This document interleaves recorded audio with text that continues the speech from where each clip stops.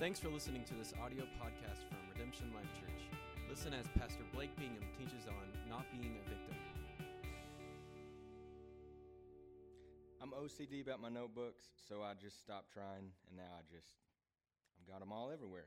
But I think the most worthwhile thing that you can do with your entire life, period, is just sit at the feet of Jesus. Like, I think at the end of the day, like, the most valuable thing that you can do, there's nothing you can build, there's nothing you can strive that adds value to you, to your identity. So I think the most valuable, most worthwhile thing that you could ever do with any moment that you ever have is to sit at the feet of Jesus. I think that has to be the foundation, that has to be the birthplace of everything we step into. And so I think that's the most important thing, period, is just sitting at his feet. And from there's so many beautiful things, like, there's so much that he wants to add to you from that beginning. But so often we try to get the thing that he adds to us, or find things to add to us without the beginning, And so I think you can't have you can't have the added to without the beginning. But once you have the beginning, the added to is like the adventure is grand, So I don't want to take away from what he has for us to do and the things that he has to build. Like, and I'm going to talk more about, like, first I'm going to recap about Wednesday a little bit, but I'm going to talk more about some tearing down and some removing of stuff, because I think I know there's that much more value on what he wants to build. There's that much more value on what he wants to release us into and run us into.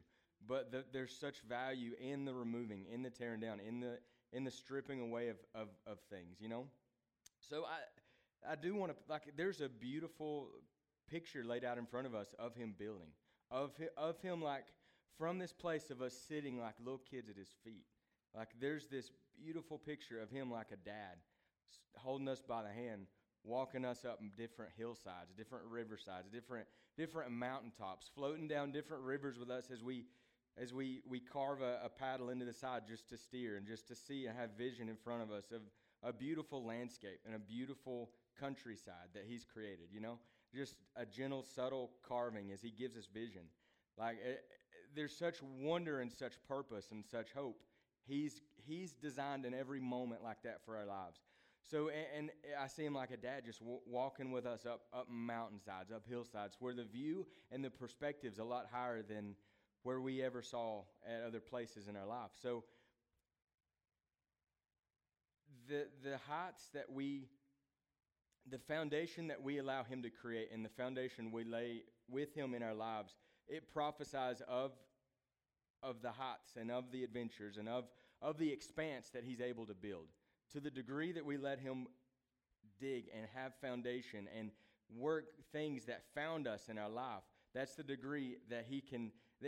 Those moments that we spend in his feet prophesy to our future. They prophesy to what he's destined us for. They open up and give capacity for what he longs to do with us and in us,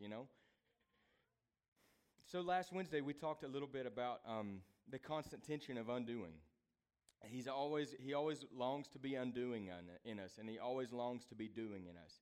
He always longs for us to land somewhere in tension, and there's times where he's undoing more than it seems like we're doing, and there's times where it's like we're running and he's undoing a little bit as we run.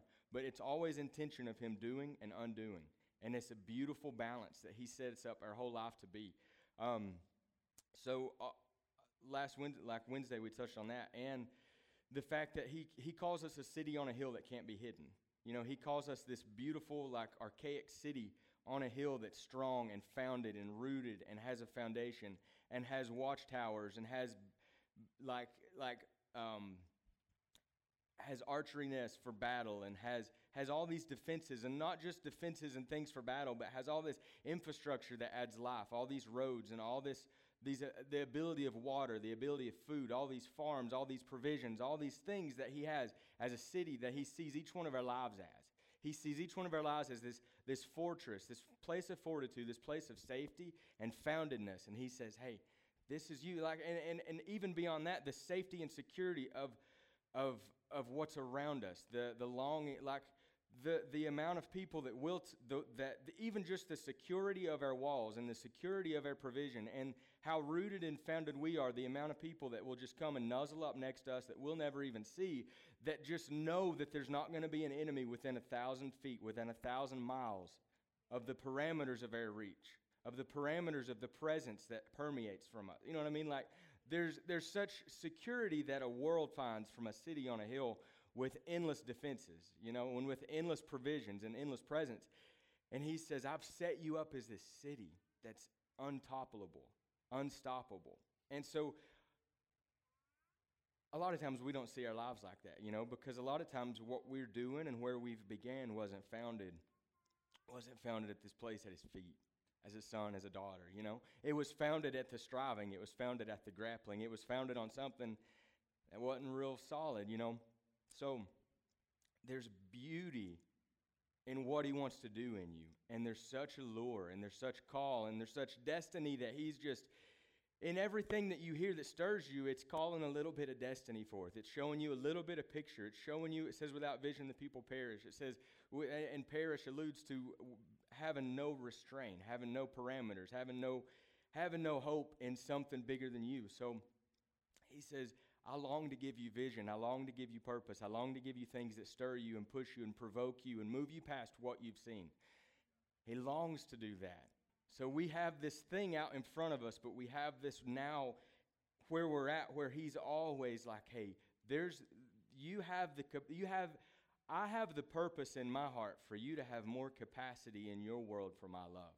So there's this ever extended invitation to know him deeper. It's never that he withholds a thing from us, but it's that the hardness sometimes of our soil and our heart aren't conducive for his love to permeate and take resident and make reservoir of, So he says, I give you this extended invitation for my love and my just overflowing affection for you to dig down into the roots of your soil, to make parameters and to make possible every single thing that I've dreamed of your life over the surface, that I dream of your family's life over the surface, that I dream of your bloodline over the surface. Every single thing, he says that you're never without. I've got a plan to dissolve the hardness of the soil, to let everything that I desire to put on you later not have any weight, to where it's just like a foundation, to where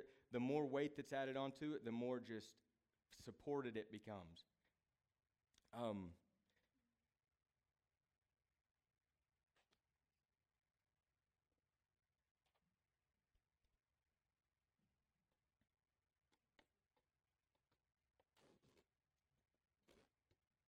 So he says, I long for you to be ever increasing in your capacity to receive my love.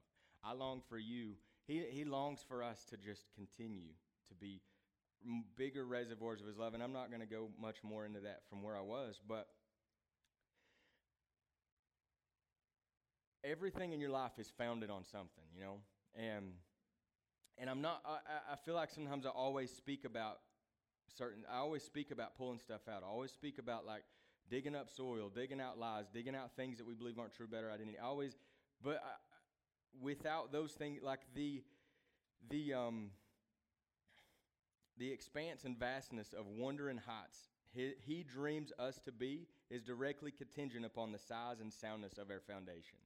And there are things that we don't even fully know that are integrated into our foundation that he says, hey, I'm going to keep picking at that. I'm going to keep giving you opportunity to move that. I'm going to keep giving you that. I'm going to keep giving you that.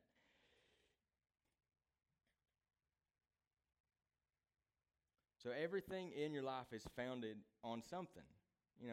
Whether it's something that's growing bad in your life, and whether it's anxiety or fear or lust or frustration or hate or whatever, like if there's something like that growing in your life, it's founded on something. You know what I mean? Like there's something that undergirds it, and you believe to hold that thought up. And you could look at that as like a stronghold. A stronghold is what holds you strongly. And so there's something that supports an idea that you're not enough. There's something that supports an idea that you can't be confident in your tomorrow. There's something that supports an idea that God will always let you down, that you can't trust him, that he's not big enough to have a plan for your day, today, tomorrow, or to the next day, so you've got to kind of figure it out and have a contingency plan in case he drops the ball. So there's anything like that is founded on something. It's held strongly by something, and it's something that we perceive to hold that up and give it validation. So Jesus really cares, whether that's good or bad. If we have a truth that we hold, there's something that founds that. There's something that holds that up. So Jesus really cares about what we build on. So we see a glimpse of what he sees us as, what he created us for, what he's destined us for, what he formed us out of dirt, and when he fashioned us and knit us together in the womb, we see this glimpse that he sees us as this strong, stable city on a hill that's safe for our kids and safe for our grandkids and safe for our great-grandkids and safe for 500 to thousands of years down the line of me. It's going to be safe because of what God saw me as what God saw you as. It's safe. Because love thrives in safety. Love thrives in being protected. And this whole thing is about experiencing and exchanging intimacy with the Father and then doing everything in our power for the rest of our life to let that grow, incubate it, and protect it. So I'm not going to do one single thing that would hinder love, And that's the posture. So Jesus really cares what we build on and what we use to build with. So what we build on and what we build with will be kind of where I'm at today. So I feel like he looks at us with the compassion of a tender father, and he looks at us square in the eyes, and he just invites our attention. He says, hey, what is that founded on? What's that founded on? What's that built on? What's that anxiety built on? What's that fear built on? What's that thing that keeps you up? What's that thing that just keeps you bound up in tension and feels like it's pulling you apart? What's that built on? What is that built on?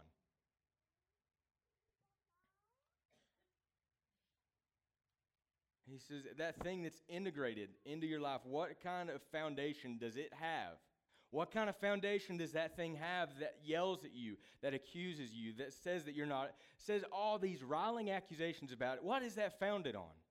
What's it founded on? What kind of foundation does it have? If we look at Matthew 7, 24 and 27.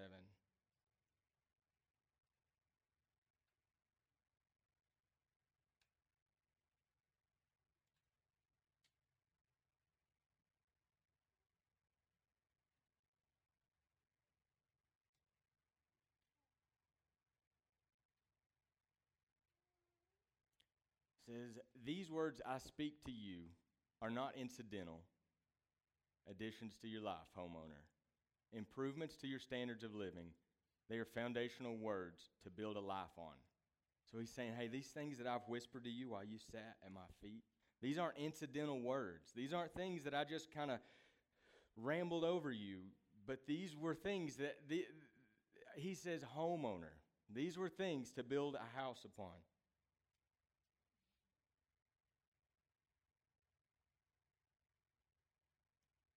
These are not incidental additions to your life, homeowner. Improvements to your standard of living. They are foundational words to build a life on. If you work these words into, man, that's so beautiful. If you work these words into your life like a smart carpenter who builds his house on solid rock, rain poured down and river flooded, a tornado hit, but nothing moved that house. It was fixed to the rock. But if you just use my words in Bible studies and don't teach and don't work them into your life, you are like a stupid carpenter who builds his house on the sandy beach. When a storm rolled in and the waves came up, it collapsed like a house of cards. And in the New King James it says, and that house fell, and what a fall it was. What a fall it was.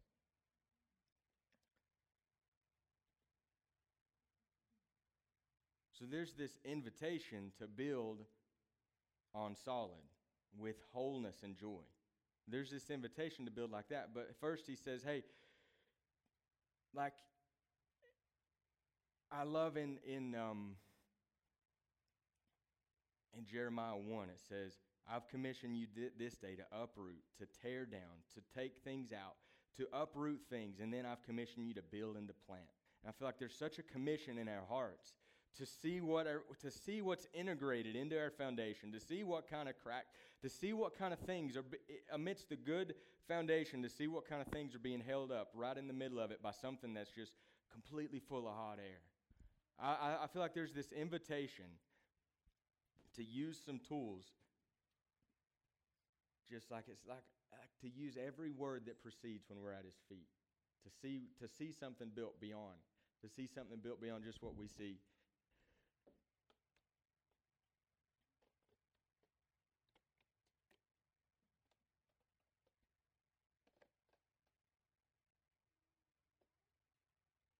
And I think the beautiful thing about it is there's an invitation to let some things fall.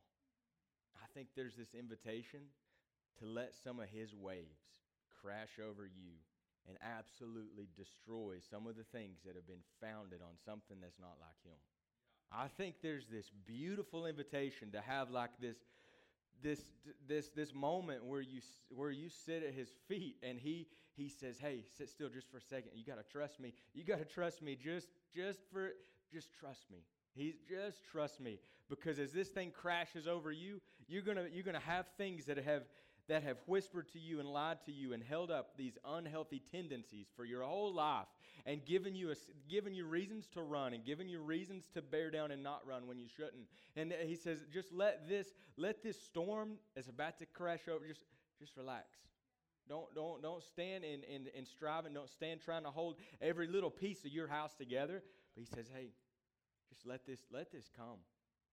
Let it come, because when he crashes over you, every single thing that had intended to destroy you and kill you and pillage you and steal from your family and steal from your children and take no prisoners whatsoever, but to leave you dead. But to leave you completely dead and ashamed and embarrassed and hopeless, every single thing that had rose up against you, He says, hey, let's see what happens in my wake. He says, those things that yelled at you, those things that accosted you, lay dead in my wake. Oh, man, when we let Him crash over us, He says, let's see what's left in my wake. You can trust me. I'm not going to hurt you. I'm only going to do what has to be done to remove things that are longing to strip you of all your dignity and all your hope and all your tomorrow. He says, let's see what's left in my wake. Because, oh my gosh, like we get this picture that He comes at us like a lamb, and then He comes at the enemy like a lamb, and He's like asking, He's like asking, like, hey, I'd love to have this person whole. Oh man, like that's the craziest thing I've ever heard. He comes at us like a lamb, but He comes at anything that accuses us like the most gnarly war machine you've ever seen. He looks at death and He says in Hosea, He says, death, I'll be your plagues. He says, thing that came against my child, I'll be your plagues. I'll be your sting. I'll be the thing that accosts you. Man, He looks square at your failure, at the thing that tried to cut your feet out from under you. And He says, you wait until you see what's left in my wake. Man, and I'm getting so ahead of myself. Gosh.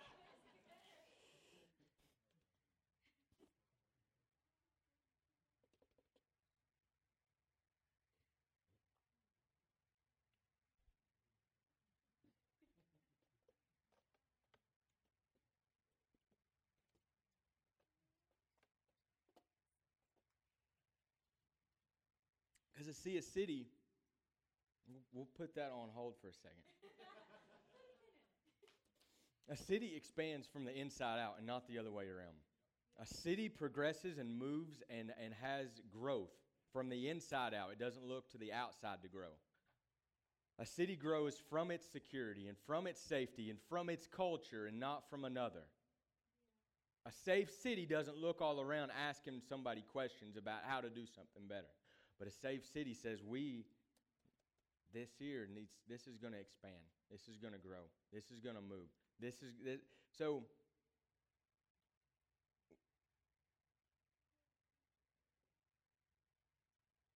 a lot of times we look all around us looking for somebody to add to us. We're not necessarily always founded where we should be. If we look, there's an invitation to build on solid. There's an invitation to build on solid with wholeness and joy.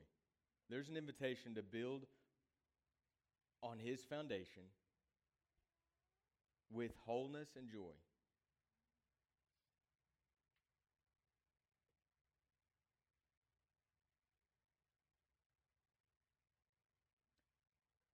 And if we look at, so I think he's really focused on what we're building on, the foundation that we're building on. What the different aspects and the different tiers and the different walls around our life and our heart and the different buildings within us. I think there's a huge amount of concern for what those are founded on. I also think there's a huge amount of emphasis and necessity on what we build with. I think there's a huge amount of emphasis on the materials that we use, where we get them, where they come from, where their roots are from. And if we look at 1 Corinthians chapter 3,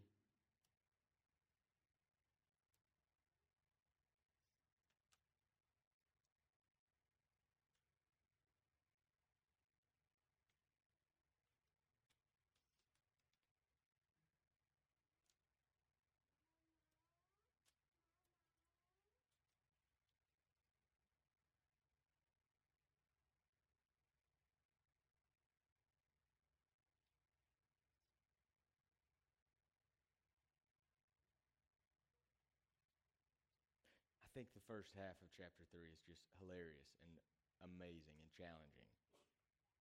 And I think I'm going to read it. It's not as applicable, but I want to read it. I was reading it earlier today, and I was like, that's moving me to grow a little, you know. So this isn't the message; it's a kind of different way to look at it.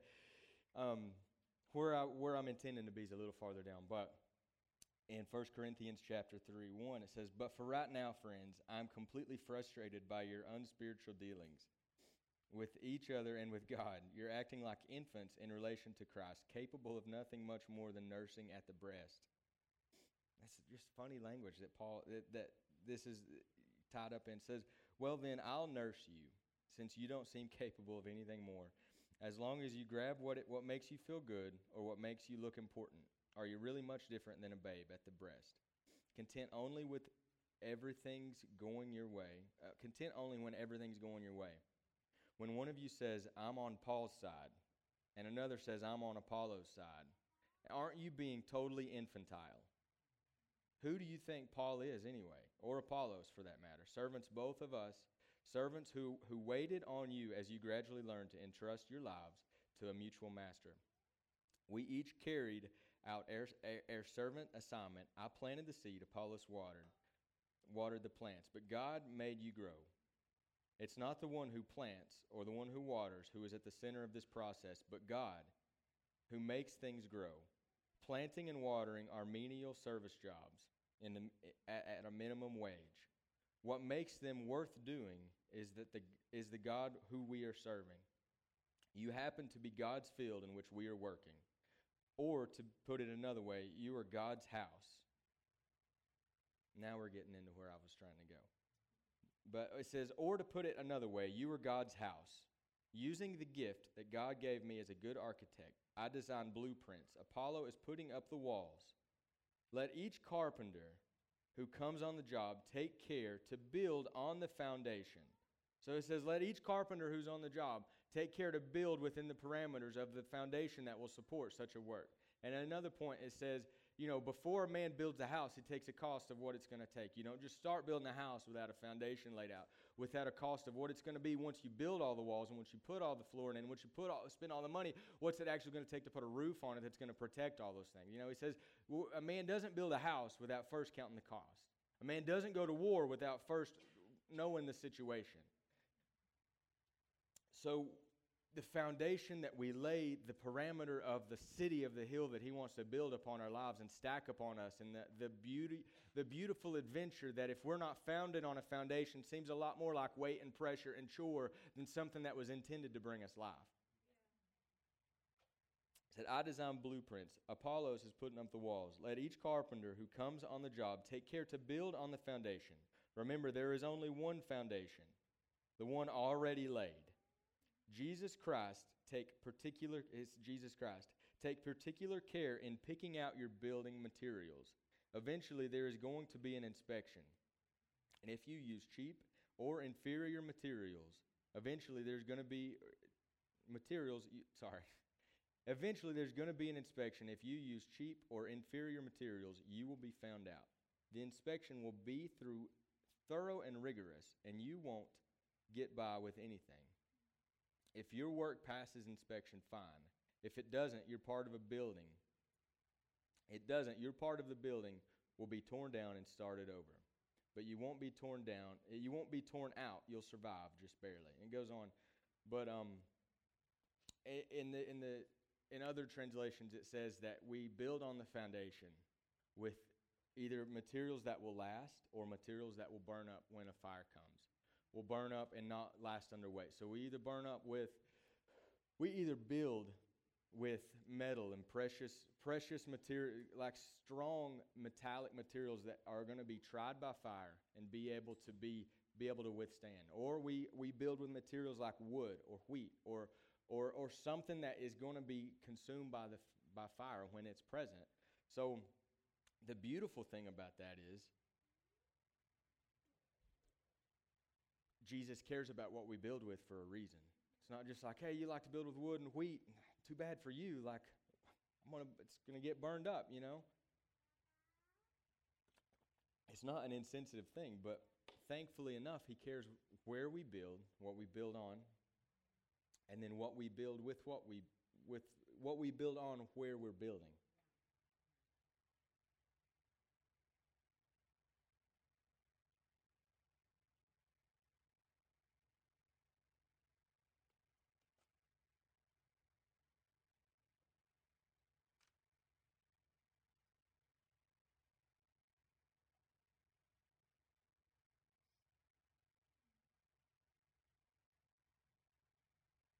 So when we build with stuff that isn't, when we build with things that aren't sound, you know, when we build with, because I understand like when we're looking at what's founded in our lives and what we're building on, and you know we can get into a lot of lies and we can get into fear, we get into all this stuff, but when we're building on that foundation, are we building from His good pleasure? Are we building to receive are we building to earn His love? Are we building to do these things? Are we striving? Are we building from a place that isn't founded in rest? Are we building from a place that isn't founded in just being a good son? Are we doing something to earn something? Are we doing? Are we? He's going to test them, not just the foundation and the roots and all that, but it's to the motives. It's to the heart. And that's a beautiful thing because it ensures wholeness and it ensures joy. It ensures so many things. So there's a lot of factors that can lead us to build with things like hay and wheat and things that would easily burn up.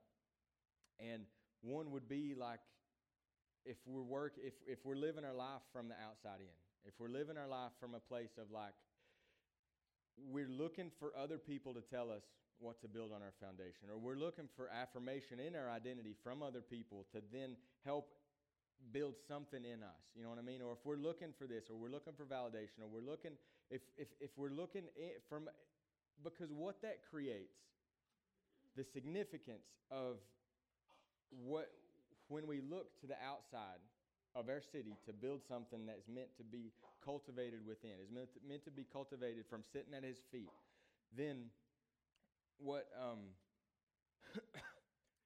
we do indirectly then is we take the power and we take the authority of our choice, which is how love is cultivated. I think our choice is intended to be one of the more powerful things on the entire planet, because God created man. He created man amidst all the animals. He created man amidst all the angels, amidst everything. He saw such value in creating man with this ability to have life and death set before him and choose. Because through choosing love, you empower a life of love. Because that choice to live in love and to live at his feet, there's something that is infused with power and authority from heaven when we make up our mind and we partner our being and our consciousness with a yes.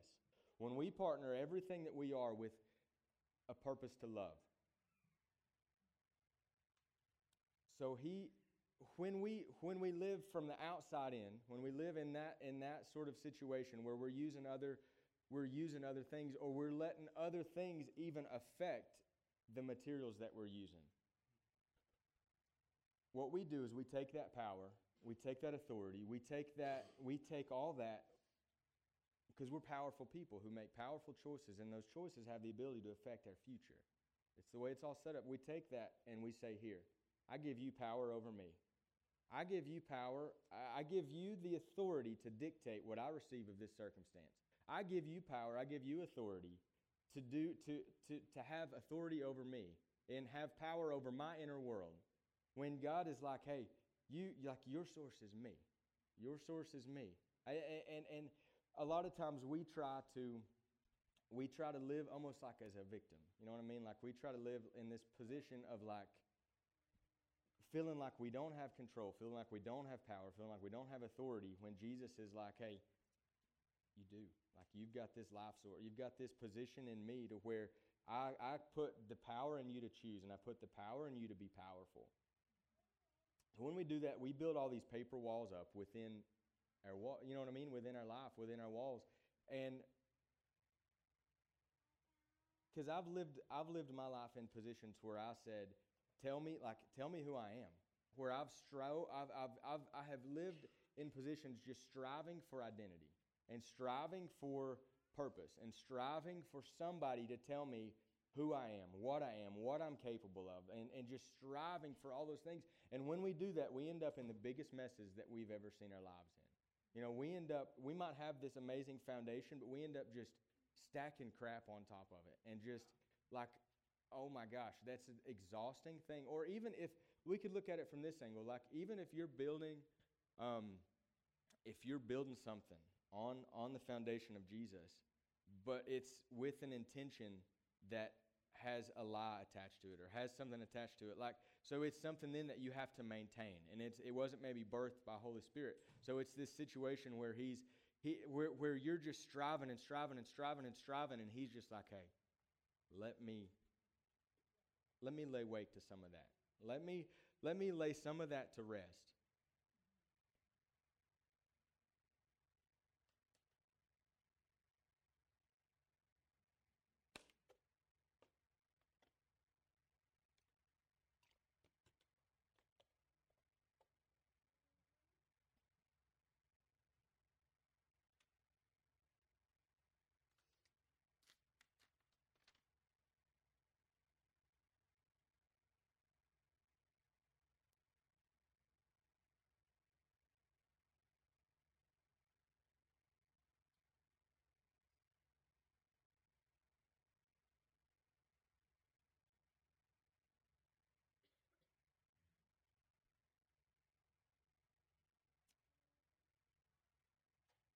Because sometimes we feel like we don't have authority over what's being built in our life.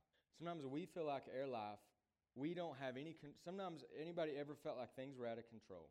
Like there was no, like you felt like maybe your life was just spinning. Your life was running away from you. Like your life was just, there was no control over all these things that were happening to you. There was no control over all the ways that people around you were treating you. There was no control, and that invoked some backlash and some fear and some stuff like all these people are treating me like this. All these people, all these situations, like John was talking about, all these circumstances keep approaching me. They just keep berating me. They keep, like, we can easily position ourselves a victim to the stuff that comes at us in life, and then we live a powerless life where we never really see anything built worthwhile on the foundation that's limitless. So I want to breathe courage into your backbone tonight. Today, I'm used to speaking at night. I want to breathe courage into your foundation. I want to breathe courage into your materials. The city that he sees you as is far more capable than your ability just to deal with today, than your ability just to deal with what's coming at you, or to deal with tomorrow, or to make a plan, or to do anything. Like his purpose and love in his heart for you is far bigger than any of that.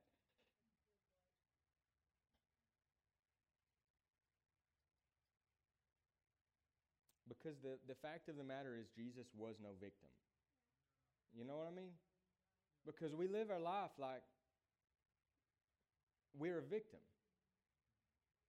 But the reality is Jesus was no victim, even in positioning himself in subjection to death. Even in positioning himself to die the most gruesome, horrible death a man could die, he wasn't a victim. Every single drop of blood was, I believe he actually even forced it out of his body. I don't believe he wasn't victim he wasn't a victim. Nothing happened to Jesus. But Jesus, in everything he did, happened to whatever was around him. When his blood was shed, there was authority and power and keys, and everything on earth shifted. When the first drop of his blood removed from his body, every single thing in the whole world, in your world, the whole thing in all of eternity, everything shifted from the moment that he happened with his blood. Some unsuspecting, just simple soldier removing a little bit of blood, every single thing, as that blood hit the earth, something happened that shifted all of eternity. Every moment, every second past that, from the moment he spoke into creation, and every moment and every second past that, so every moment before that happened and every moment past that happened till the end of everything, his blood hitting the ground changed it every single circumstance, and said, there will never be another man that's subject to be a victim. There will never be another woman that's subject to be a victim of a choice that they made or of a choice that someone else made. There will never be another moment. Because what Adam and Eve did was they subjected all of humanity to be victim then, and to be in dominion and dominated by this evil figure of Lucifer. But what Jesus did by that first drop of blood was reverse every single opportunity, every single oppressive thing, every single lie, every single thought that riled and roared and accused. What he did in that, with every lash, with every single lash, with the cat o' nine tails, which was all this crushed up artery, which was actually curved back to where when it lashed your skin, it ripped all of it off, and it was dipped in rotten blood of goats and sheep, to where then it actually infected. And I'm sorry if that's harsh, but it was the most brutal thing that you can imagine. As his skin was ripped and shredded, as his skin was ripped and absolutely shredded off,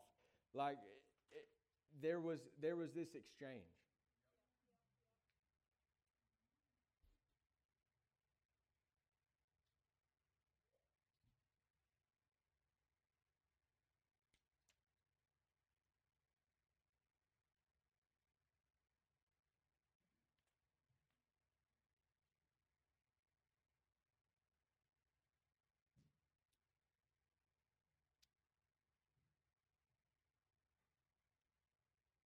Because lash by lash, as what stripped him of human dignity, as what stripped him when he lay and he submitted himself to be embarrassed, ashamed, mocked, ridiculed, lash by lash. They didn't realize it.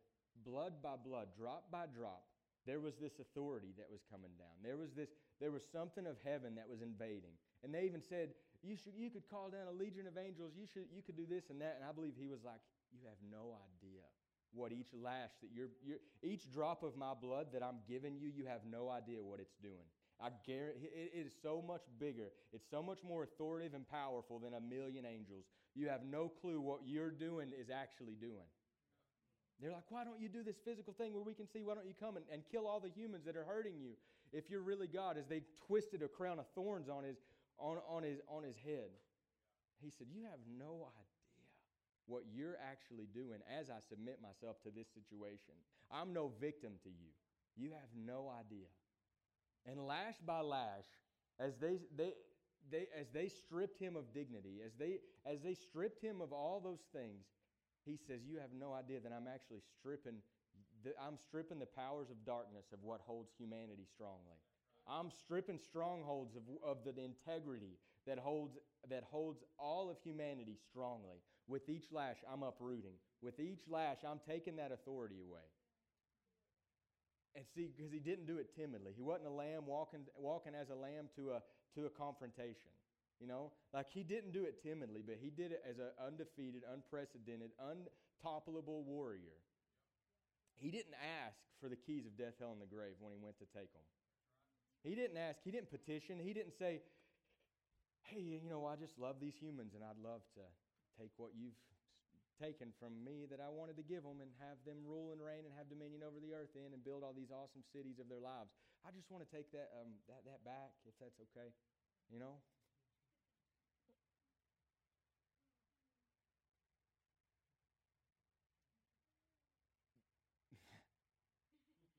Because His presence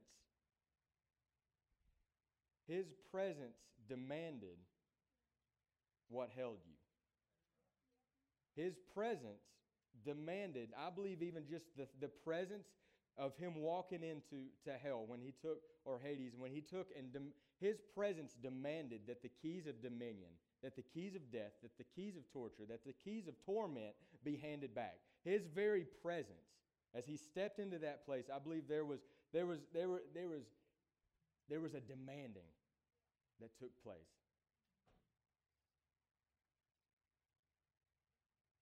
So His presence demands what holds you to release.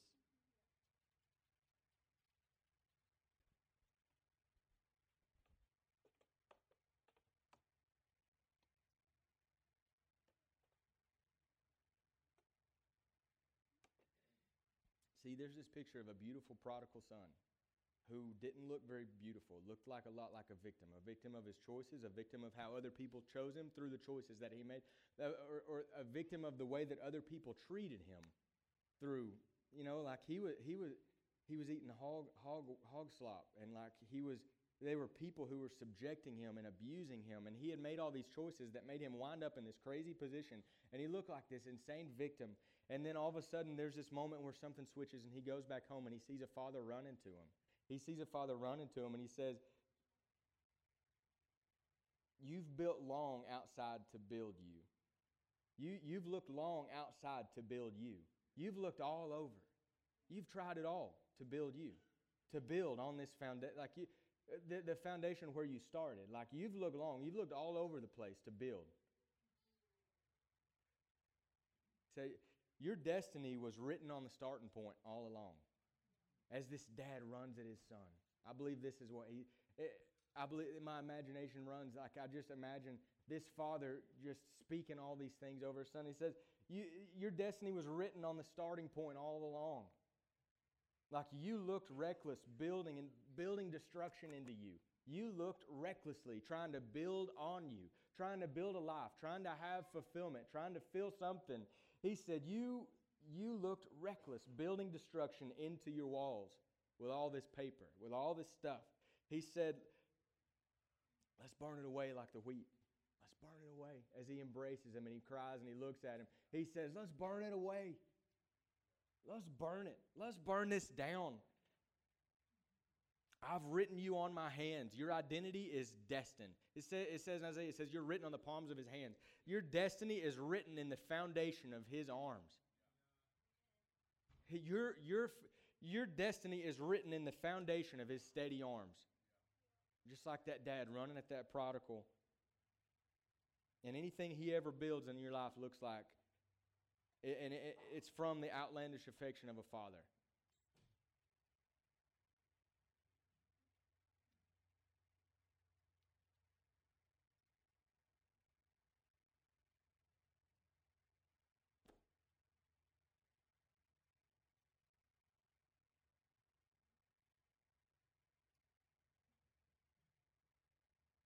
His presence demanded the keys of death, hell, and the grave to just vomit all the authority that it had. It just shook it out of it. Like His very presence just trembled the authority out of every principality and power that ever had a clinch over anything.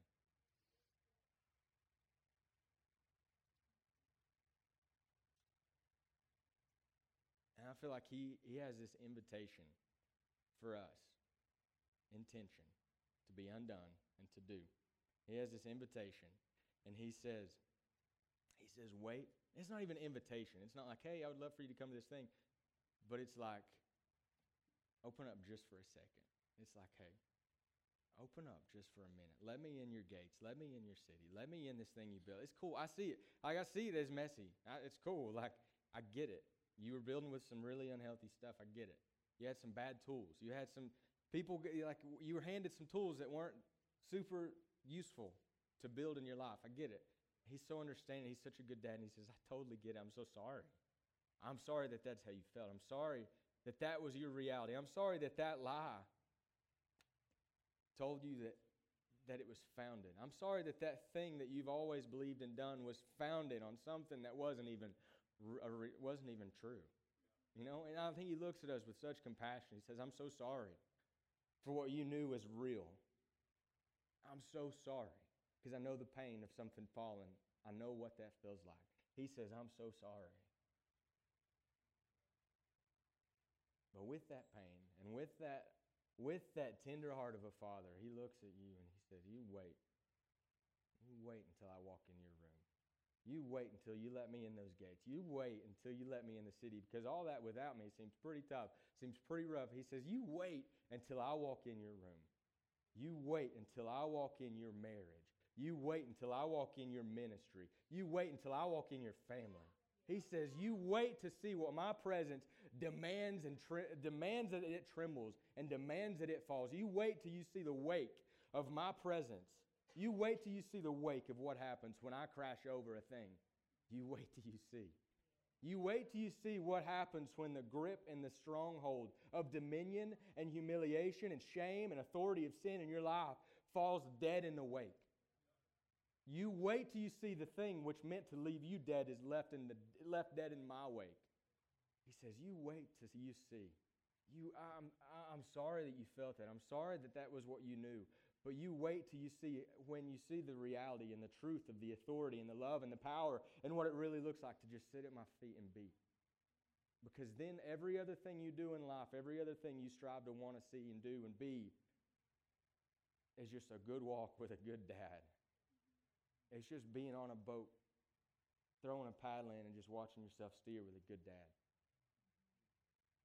It's the most wild adventure you could ever be, but it starts with this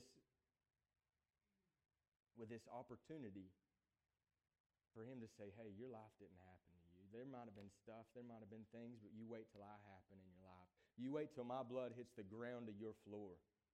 You wait till my presence begins to demand that demons shake and tremble within the walls of your city. You wait until everything starts to crumble and what beauty and life and flowers and trees spring forth out of all that chaos and out of all those ruins that were once ashes begin to come beautiful, begin to be fertilizer, and begin to change everything around your whole world.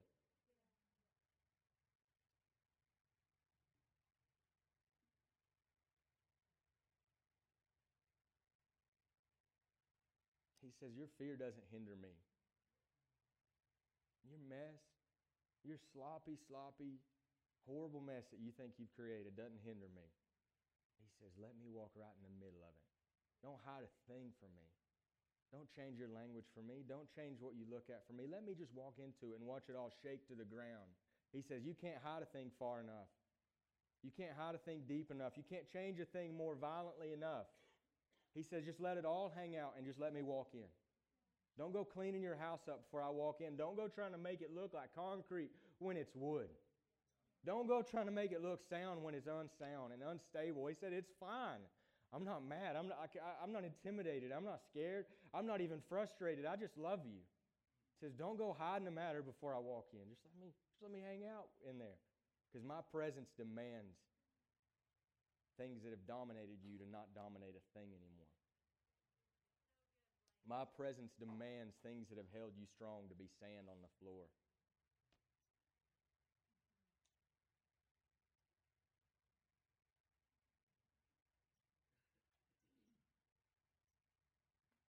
He says, I am everything I say I am. He says, I am something you can build on. I am something you can live on.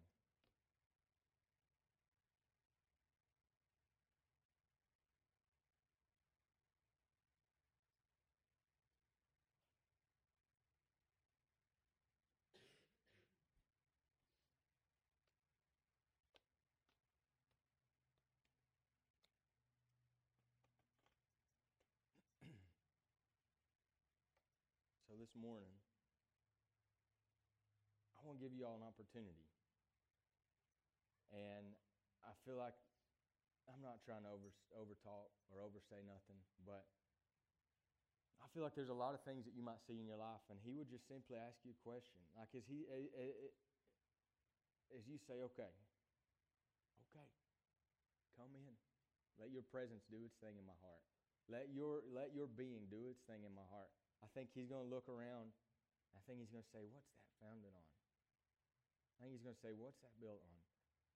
How's that foundation hold up? How's that foundation hold up? Can we build a kingdom on that? Can we build a city on that? I think it's the most gentle, most alluring invitation. I think he's just like, hold tight. Hold your arms out. Hold your arms out. Let's let this wave crash over you. Let's let this wave wash off all the expectations that have left you disappointed. Let's let this wave let's let this wave wash over all the disappointment, over all the hurt, over all the abuse, over all the mistreatment, over all the places you felt like a victim to what happened around you. Let's let this wave just, don't duck it. Don't duck under cover. Don't duck it. Just stand. He said, just stand and let's see what lays dead in the wake. Let's just stand. Let me crash over you. Let my blood hit the floor of your house. Let my blood hit the floor of your house. And let's see what your marriage looks like. Let's see what your family looks like. After everything that ever tormented, ever manipulated you, ever twisted you up in fear and doubt and fury lays dead in its wake. Let's see what. Let's just give it a try.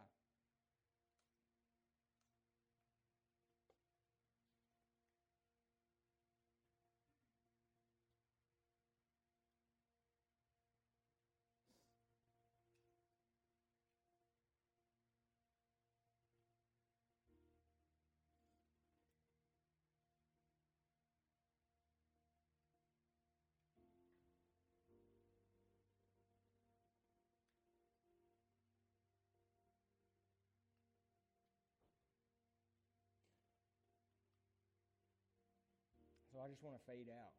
I want to give you all a minute. If you guys would, we can have our prayer team come up. I would love if you've got something you're just like, man, like I'm having trouble with this. This thing seems founded pretty deep. This thing seems pretty gnarly. This thing's gripped me for a while.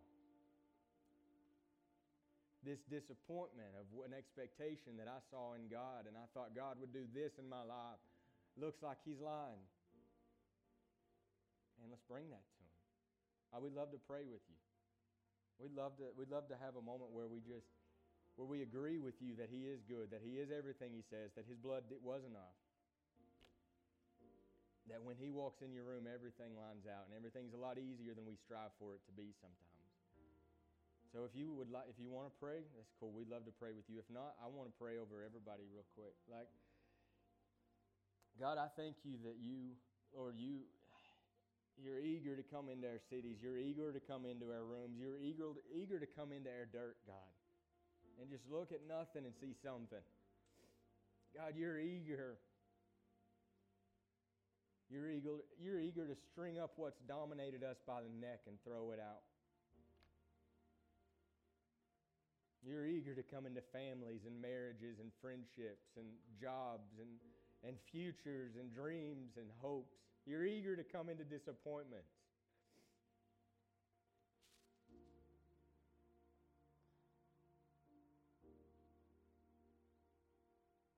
You're eager to come in, God.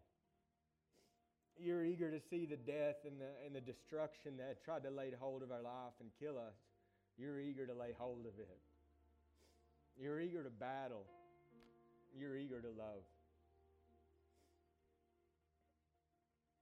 So God, we open up. We hide nothing, God. Lord, I pray that we would just sit for a little bit, just undone. We just sit and let you undo some stuff, God. Lord, we invite you to come in like a burning flame. Lord, we invite you to burn it all. Burn it up, God. If it's not sounded, if it's not founded, if it's not rooted in love, God, burn it, God. Let your all-consuming fire, God, just step into our hearts, God. We invite you to crash over some foundations and to remove some aspects and to remove some unfounded strongholds. And God, we invite you to come in and step in like a furious fire of your love and burn up anything that's not rooted in the fact that you're a son or a daughter. It's not rooted in the fact that you've got more love for us than we could ever muster.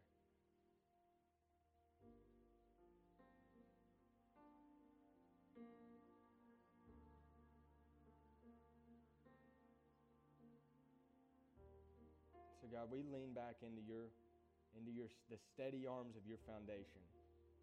And we look down, God, and we see future and hope written across the wall, the foundation of our lives. And we gaze and wonder at the hope. We gaze and wonder at what it looks like as you lay, Lord, as you lay all the things, as you just lay them down behind us that have roared at us. In Jesus' name. So God, we just purpose our hearts to you for a little bit. Thanks for listening to this audio podcast from Redemption Life Church. Be sure to stay connected with us on Facebook, Instagram, and Twitter at Redemption Life Church.